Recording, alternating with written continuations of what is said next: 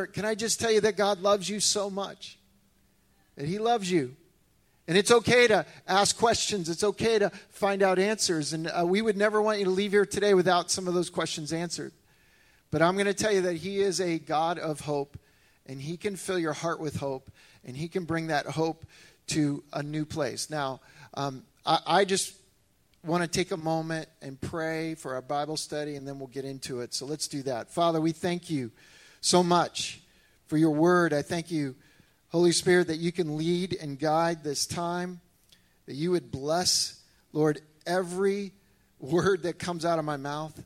You would help me to get out of the way and for you to be glorified. Lord Jesus, I pray we want to honor you today. So we take a moment, we steady our hearts, we just say, Lord, here's my life, here I am. I'm here to learn from you. I pray for anybody that doesn't know you, doesn't know how much you love them yet. God, that you would bless this time for them too. That this wouldn't just be a religious experience, but it would be maybe a beginning of a relationship for them. And we just ask now, Holy Spirit, guide and direct. And we ask it all in Jesus' name. And all God's people said, amen, amen. Hey, here's a question. How are you wired? How are you wired? Are you a type A person? Or are you kind of a kickback, relaxed person? Are you a joyful, bubbly person? Or are you kind of like, I'm a little bit more, I don't like talking so much. Are extrovert, introvert, you know? Are you more creative? Or are you maybe more of an engineer? Are you both? Are you all those things? Are you, a combination? And so it's interesting how God has wired each of us differently. If you're married, you know that. You've found out because your spouse is probably a perfect complement to some of the things that you don't have in your life. That's what I love about marriage, because God will use that to challenge you. Will He not, married couples? Yes, He will force you to realize, hey, I am not perfect. And as you look at your wife's wiring and your wiring, and even though sometimes, man, it may bounce off of each other, sometimes God wants to use it just to refine you, to help you grow closer to Him, to help you understand a little bit better about why I've made them differently, why I've made you differently. Now, here's the thing. I also believe that God has wired us to have incredible hope in our life. I really believe that. They did a study on infants, if you can imagine. They did a study on infants that actually discovered that if they showed infants a situation where a character came in and intervened and saved someone from trouble, that they would identify with that character that came in. So the one who saved them was their hero, if you would. And so if they had a lifelike person dressed in that character's costume, the infants would gravitate towards that character as opposed to the other character who blew the hurting person off. They did that study because they were trying to figure out, why are so many people stuck on superheroes? Because literally it is amazing. It's a multi-billion-dollar industry.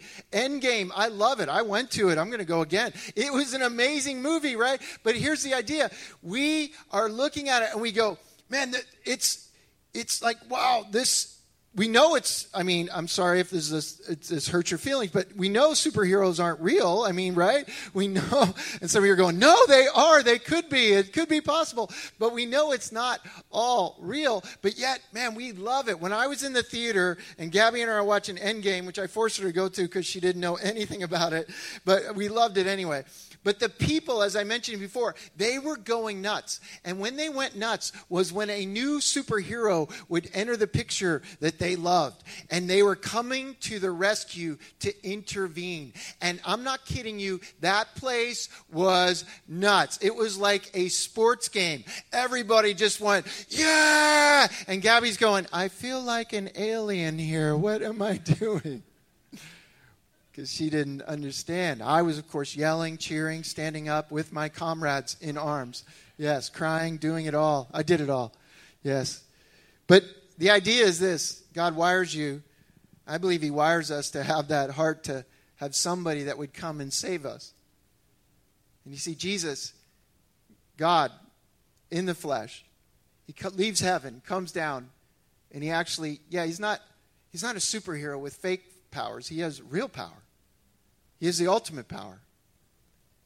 And he comes down and he says, hey, I am going to lay down my life and die on a cross and pay the price for your sins and mine, and for you and me.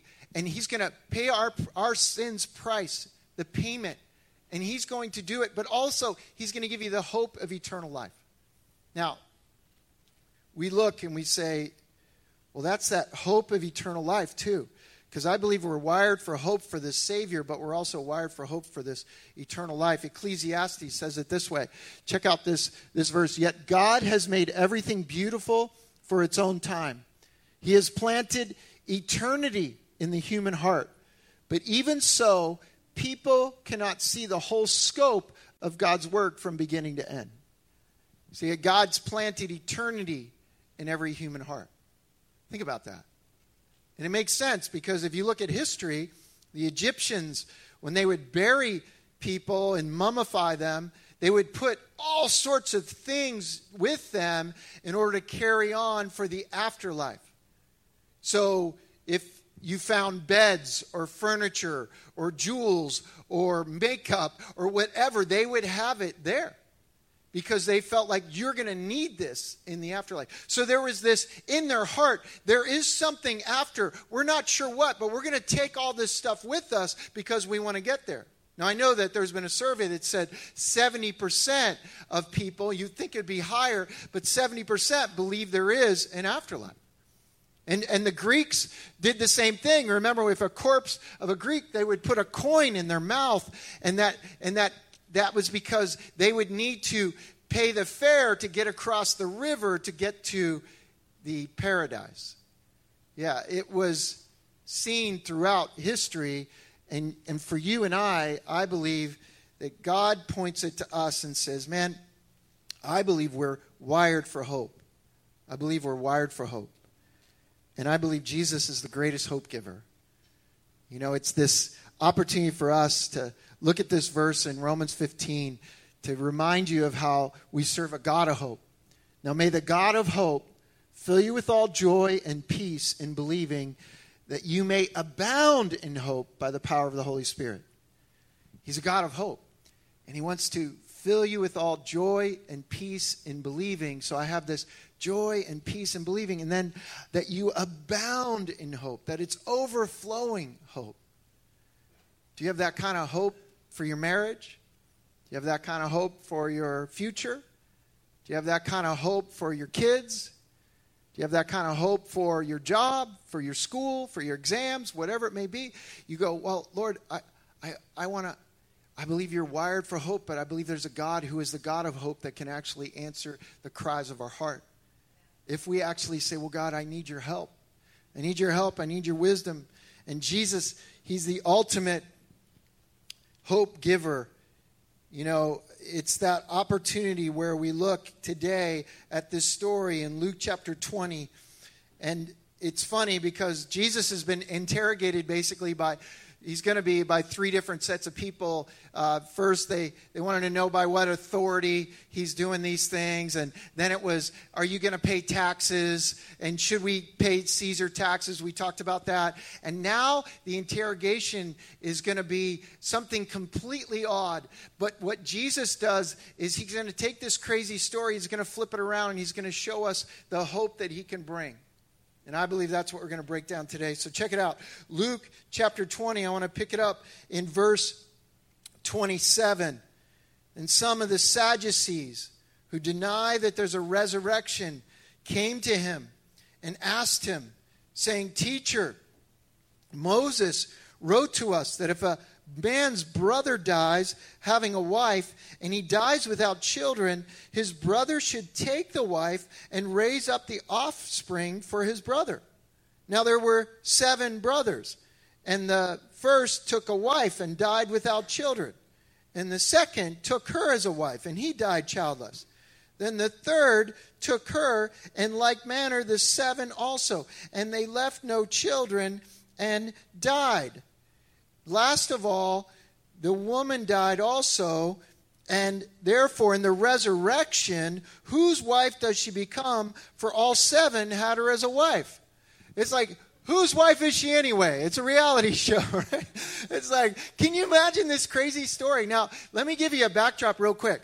Okay, so the Sadducees, they did not believe in heaven or hell. They did not believe in an afterlife. And you may be in that camp today. But they didn't believe in that. They didn't believe in fact, they only held on to the first 5 books of what you would consider to be the Old Testament. They didn't believe any of the other prophets or any of the minors or anything else. They just believed in those first 5 books. That's what they held on to. And so they also, they didn't have any hope. They didn't believe that, wow, there was something beyond this life. They didn't believe there was an afterlife. And that's why many pastors will joke, that's why they were sad. You see? Okay. There you go. Bad joke, I know. It's old, yes. But that's the whole thing. It was like, well, why didn't they have any hope? I mean, well, they just didn't believe. And so what they're doing is they come up with this story because they're going to say, oh, we'll catch Jesus in this story. Here's what we'll do. Well, because he believes that there's this resurrection, what we're going to do is we're going to ask him, well, if there's a resurrection, well, whose wife is she anyway? I mean, and really, if you think about it, when you logically, if you're a potential husband, if you're the brother, wouldn't you be asking another question? Like, how did those other guys die, right? If you're the 4th brother in line, aren't you going, okay, I'd be huddling up with my other brothers, 5, 6, 7, and saying, hey, I think we got to talk about this. I'm seeing a trend here. You know, what is she putting in the matzo ball soup? I'm not sure, because I don't want to go in there. I'm not entering into that. Oh, no, you've got to. No, guys, we've got to figure out what is wrong here. No, they want to ask, well, whose wife is she anyway in the resurrection? And here's what I love about Jesus. He gives the ultimate answer, which is clarity to everything. And we're going to get to that in a moment. But can I just say to you, whether it's the guys who are asking about taxes or the guys who are saying his authority, Jesus, if you didn't know this, gives you and I the hope of wisdom. Because he answers these statements, these questioners, these people, he answers them in ways that, man, you and I, it's kind of like, well, how do I do that? Check it out, if you would. It's James chapter 1, verse 5. And it's this opportunity where Jesus, we see, answers every discussion and every conversation. But God writes it this way: if you lack wisdom, if any of you lacks wisdom, let him ask of God, who gives to all liberally and without reproach, and it will be given to him. So if you're lacking wisdom, this is the time where you go, well, let me ask God. I have a good friend. He's on part of our church here, and he's taking his boards and doing things for med school, and I was just praying for wisdom for him. I said, man, just ask God for wisdom. Just keep asking for wisdom. I mean, he's a sharp guy, and I think he could probably study and just do everything on his own, but there's nothing wrong with saying, well, God, do you have extra resources that I could maybe use for this test right now? I mean, why not, right? If I only knew that when I was a kid in class, I could have cried out to God, God, please, what is the answer to this? But I need his wisdom. And here's what Proverbs tells us. And I don't know if you know, but there's a whole book in the Bible all about wisdom. Did you know that? It's called Proverbs. Every day, in fact, there's 31 of them. So every day you could actually read a proverb according to the date on your calendar.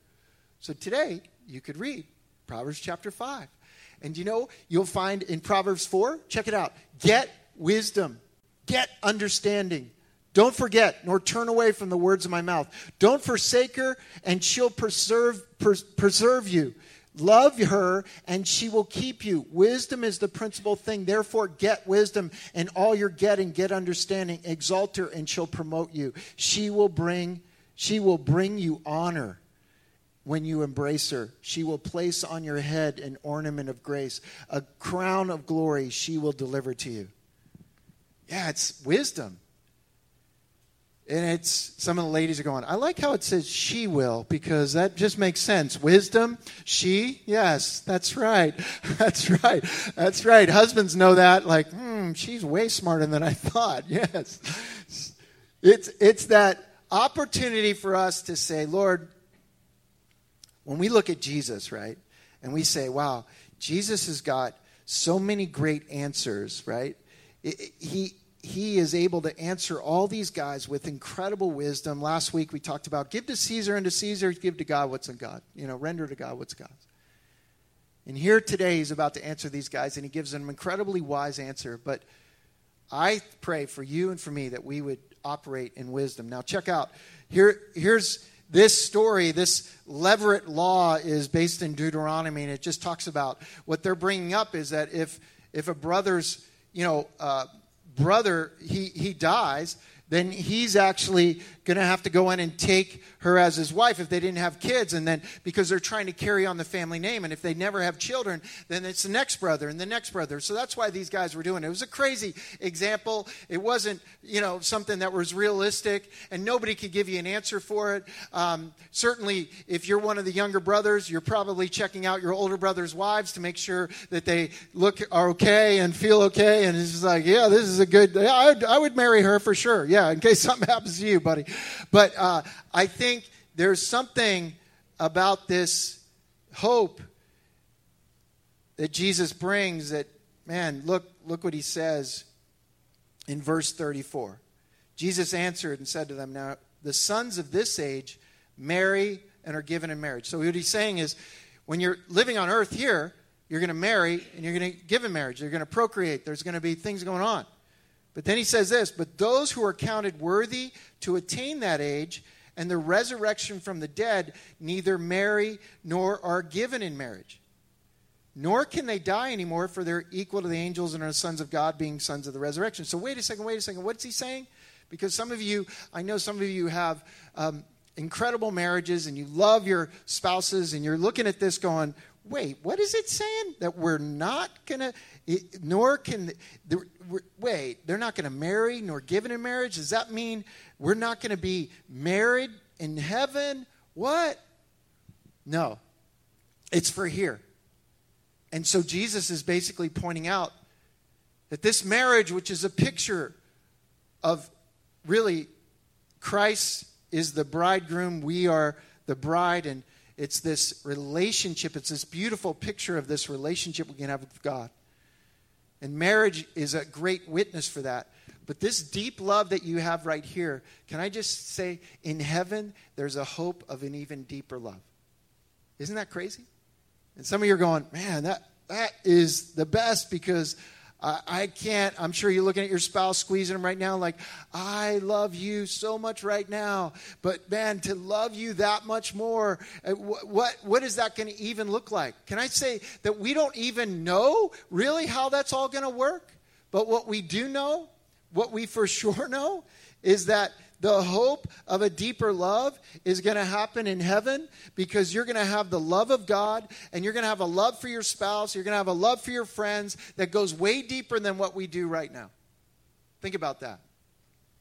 So you're not going to have marriage in heaven. But will we know each other? Sure, you're going to know each other. God's going to give you all this understanding. But how does that work? And for some, you're going, wait. You mean that everything's gone? Like we're not, what are we not doing? How does that work? Are you kidding me? Like what? Heaven, I thought was what? I could have sworn there's sex in heaven. Is there not sex in heaven? No, there wouldn't be sex in heaven. Now wait. Because why? Because we are so humanly minded that we do not have a heavenly body yet, and we don't have a heavenly mind, and we're just going to be blown away once we get there. And the love of God is going to be so much greater that we're going to start loving people. We're going to love each other in a way that goes way deeper than we love each other right now. And right now we have that pleasure to do that. And so we have this opportunity where we say, well, wait, I have this opportunity to go deeper. And I believe that there's this hope. And some of you, the hope is, well, I want to encourage you married couples. Make the most of your marriage right now. Like, make it the best it could ever be. Because when you get to heaven, there's no more working on it. It's like, now's the time. Now's the time to love your wife as Christ loved the church. Now's the time, ladies, to just respect your husband, to come alongside, to be that supporter, encourager. Now's the time to work as a team. Now's the time.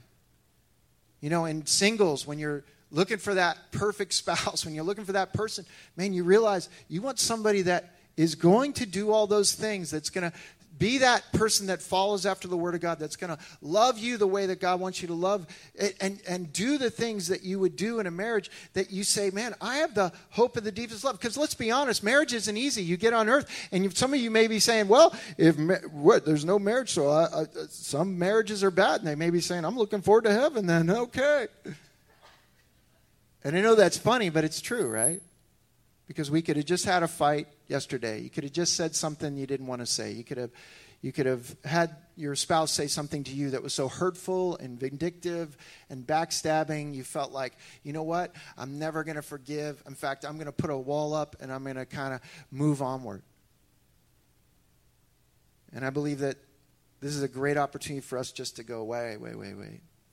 If there's a deeper love in heaven, then what kind of love am I showing right now? Lord, what kind of love do you want me to show my wife, my husband, for those of you women? Which is it?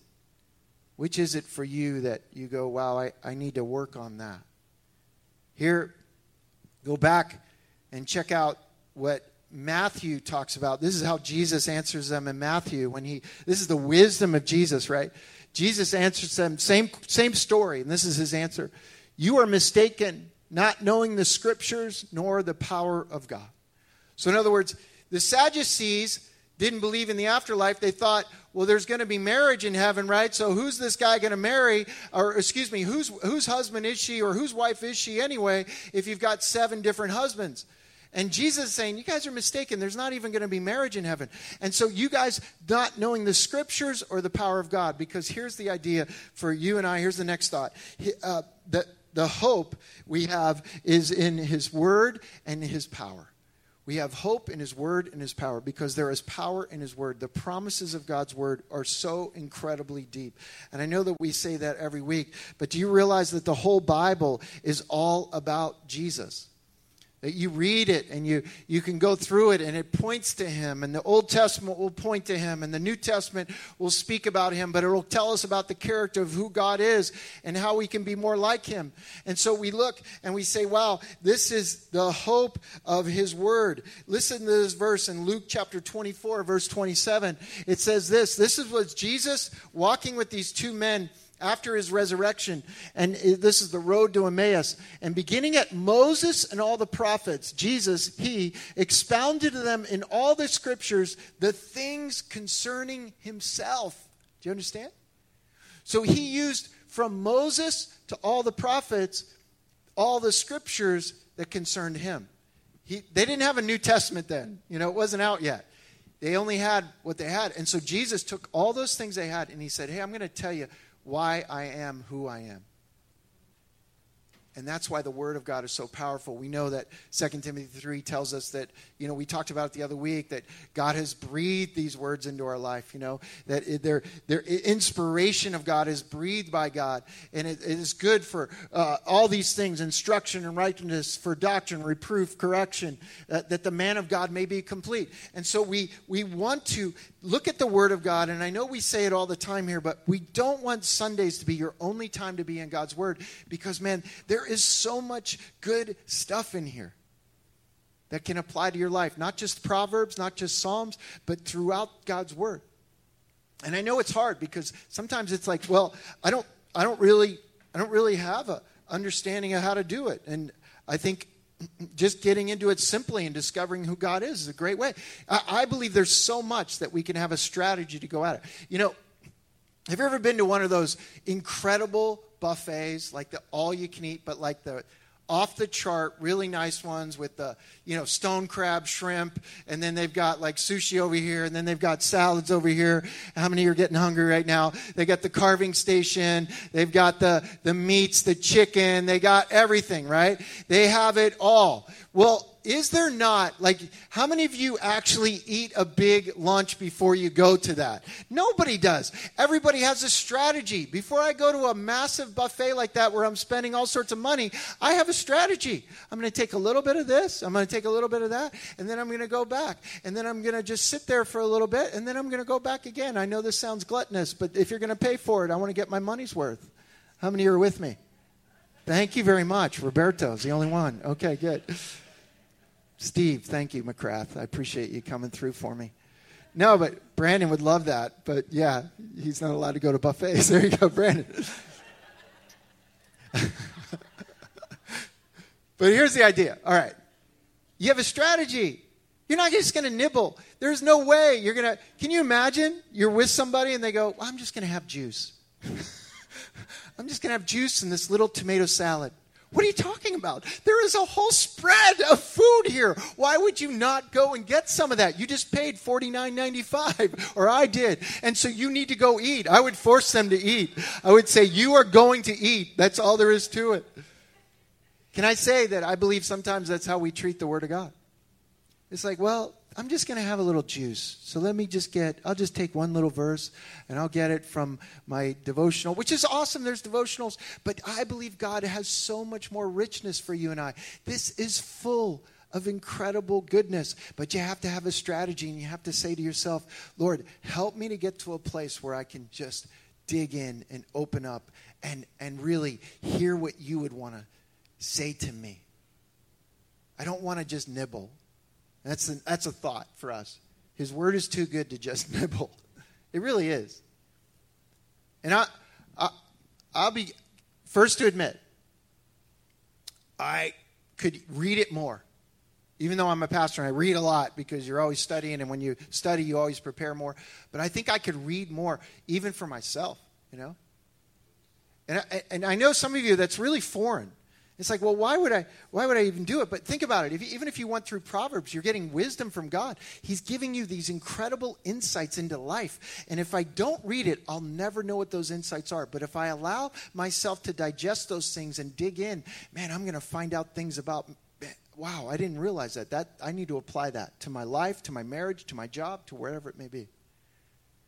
So we got to not nibble. And then, of course, he said, you're mistaken in the word, the scriptures, but you're also mistaken in power. And the second thought is this. It's that he has all the power needed to transform a broken life.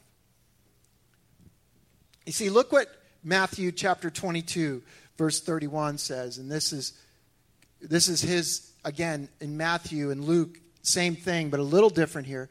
But concerning the resurrection of the dead, have you not read what was spoken to you by God, saying, I am the God of Abraham, the God of Isaac, and the God of Jacob. God is not the God of the dead, but of the living.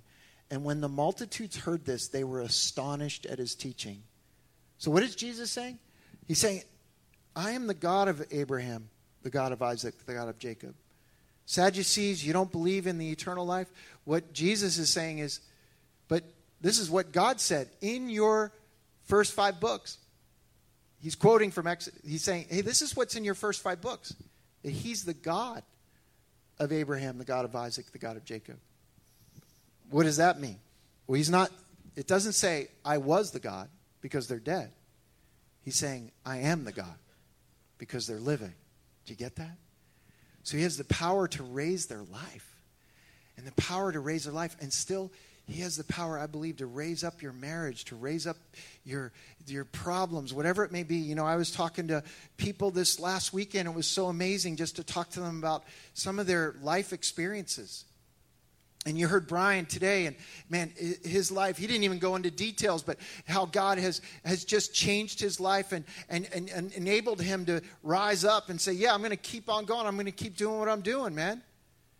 But I talked to somebody that you would probably never know. They were drug addict, complete drug addict. And you would never know it if you met them face to face. But what happened? Jesus came into their life and totally changed them. And I talked to somebody else that was so depressed that they tried to commit suicide 3 different times. What happened? Jesus came into their life and gave them value. Do you understand? He has the power to come into your life and change you. I've talked to many marriages that have fallen apart that you think, oh, it's just not possible. There's no forgiveness. There's just a wall built up, and Jesus comes in and he brings a breakdown each of the people and all the different things that are going on in their individual hearts and the pride or the arrogance or whatever it may be, and then brings them back together.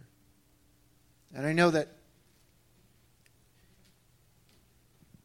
it sounds too good to be true. But when you put your faith in Jesus, his power can change your life. I'm not guaranteeing you all the great things that you want. Oh, man, I want this and that. I'm not saying that. I'm saying he can definitely help you through all the pain and the hurt and the difficulty that is in your life. Listen to what this verse in 2 Corinthians chapter 5, verse 17. Therefore, and we love this verse, if anyone's in Christ, he's a new creation. Old things have passed away. Behold, all things become new. He's a new creation. You and I become new creations when we come to know Jesus. When you submit your life to Jesus Christ, it's like you're surrendered to him and you put your faith and your trust in him. His power, his spirit, he comes to reside inside of you, and he begins to change us so that the alcohol or the drugs or the sex or the whatever, pornography or these things that were so important to us that we were in bondage to, the depression, the discouragement, whatever it was, that doesn't captivate or keep us captive any longer. Because all of a sudden he breaks those chains, he breaks those bondage, and he says, hey, I'm going to set you free.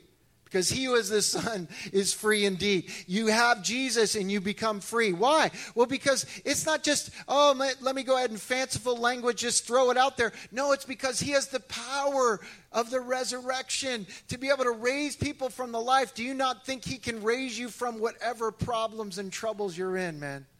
Amen. He can do whatever. And I don't know where you're at, what's going on, but I know that the Lord wants to do that. You know, in the 1800s, if you've ever seen these Fiji islands and you know, Fiji water, I don't know if you know about that, but Fiji water is very great. I love drinking Fiji water. It's like $14 a bottle. It's awesome. And so, but it's perfect. It's from Fiji, but it is really good water. But anyway, here's what's crazy. This is a vacation spot. People love to go there. In the 1800s, that was a cannibal island. Yeah, they would eat people. They would roast them and eat them. And then missionaries like this guy John Hunt went in there and started sharing the gospel. And they literally would tell him, the king would tell him, do not close your windows because you don't want to smell the roasting of human flesh down the block, or we will kill you. And so it was serious. But then the gospel began to permeate people's lives, and that island began to change, and people got saved. And now it's no longer a cannibal island. In fact, there was this atheist Frenchman who had gone there, and after all of the revival that happened in the Fiji Islands, he's sitting around the campfire and he's laughing at this Fijian who is telling about how the Word of God has changed his life. And he's laughing about the Word of God. And as he does, the Fijian looks at him and says, hey man, I got to tell you, you laugh now about the Word of God, but if you had been here 5 years ago, you would actually be in that pot boiling right there on the fire, and I would be about to eat you. So, and it's a true story. So God took the cannibals and made them into Christians. God took these incredibly just horrific crimes and turned them into compassionate people. How? Because he changed them from the inside out. That's what he does. What's old is gone. What's new has come. Do you not think God can do that in your life? Seriously. I believe he can do anything. And I believe that he wants to. Check out, go back.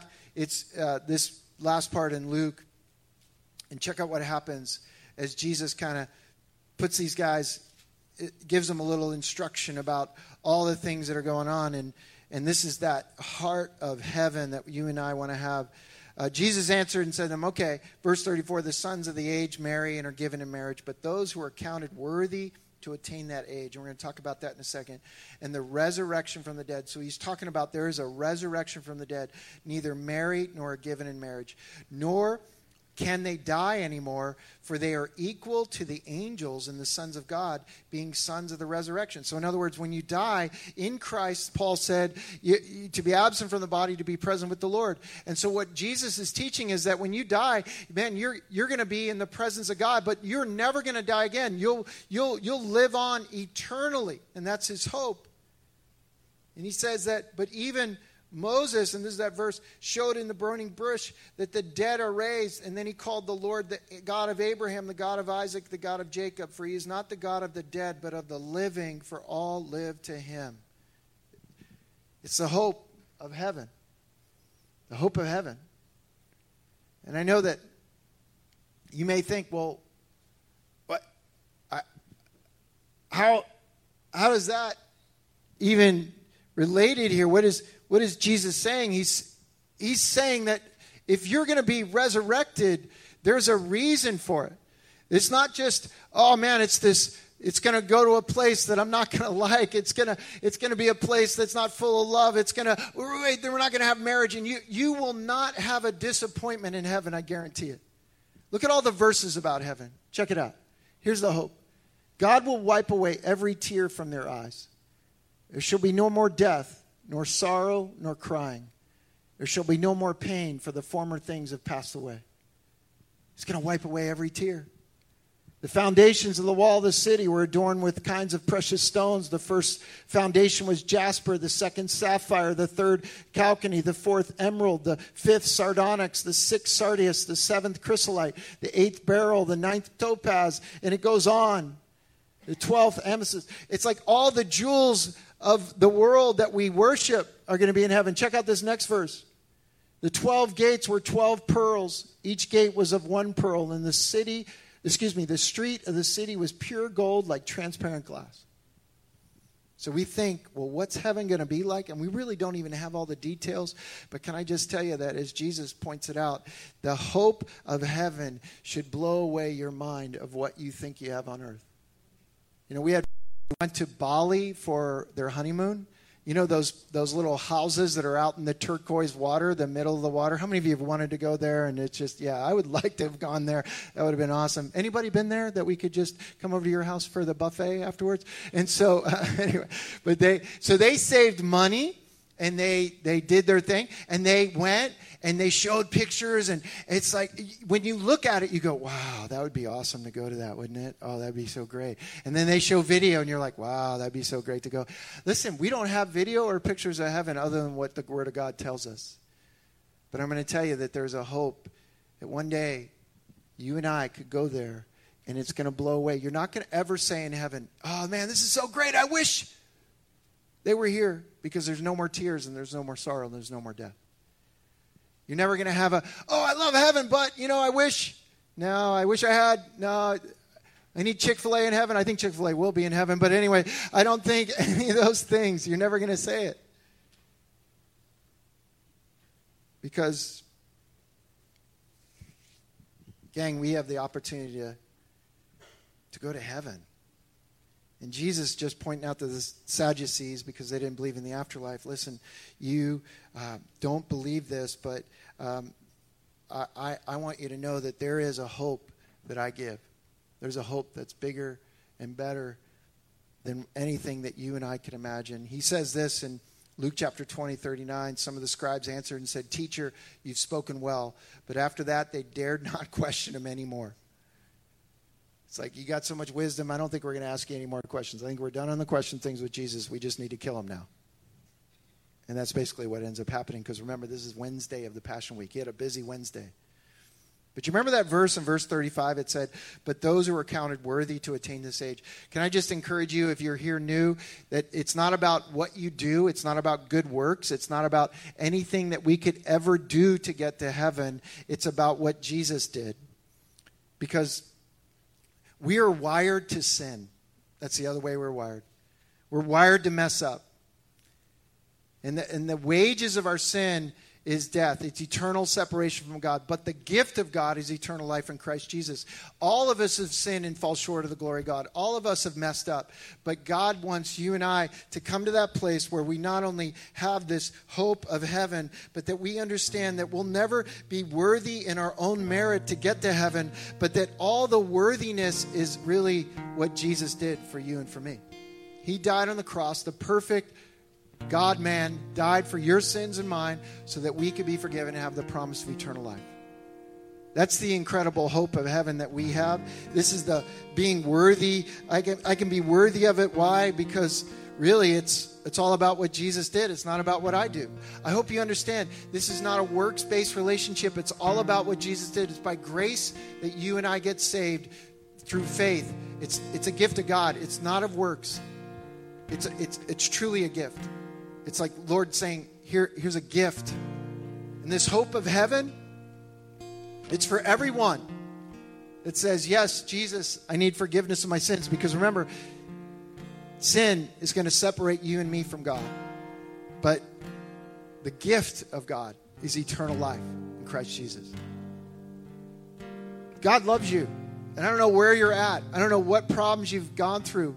I don't know how difficult. Maybe your marriage has fallen apart. Maybe it's been a tough year. Maybe you feel like you just aren't worthy to even have a relationship with God. Maybe you feel so discouraged and downtrodden that you don't have a relationship with God, nor do you really even want one at this point. But yet God is saying, I love you, I care about you, I sent my son to die for you. And you and I will never earn our worth to get to heaven, but we will get there through Jesus.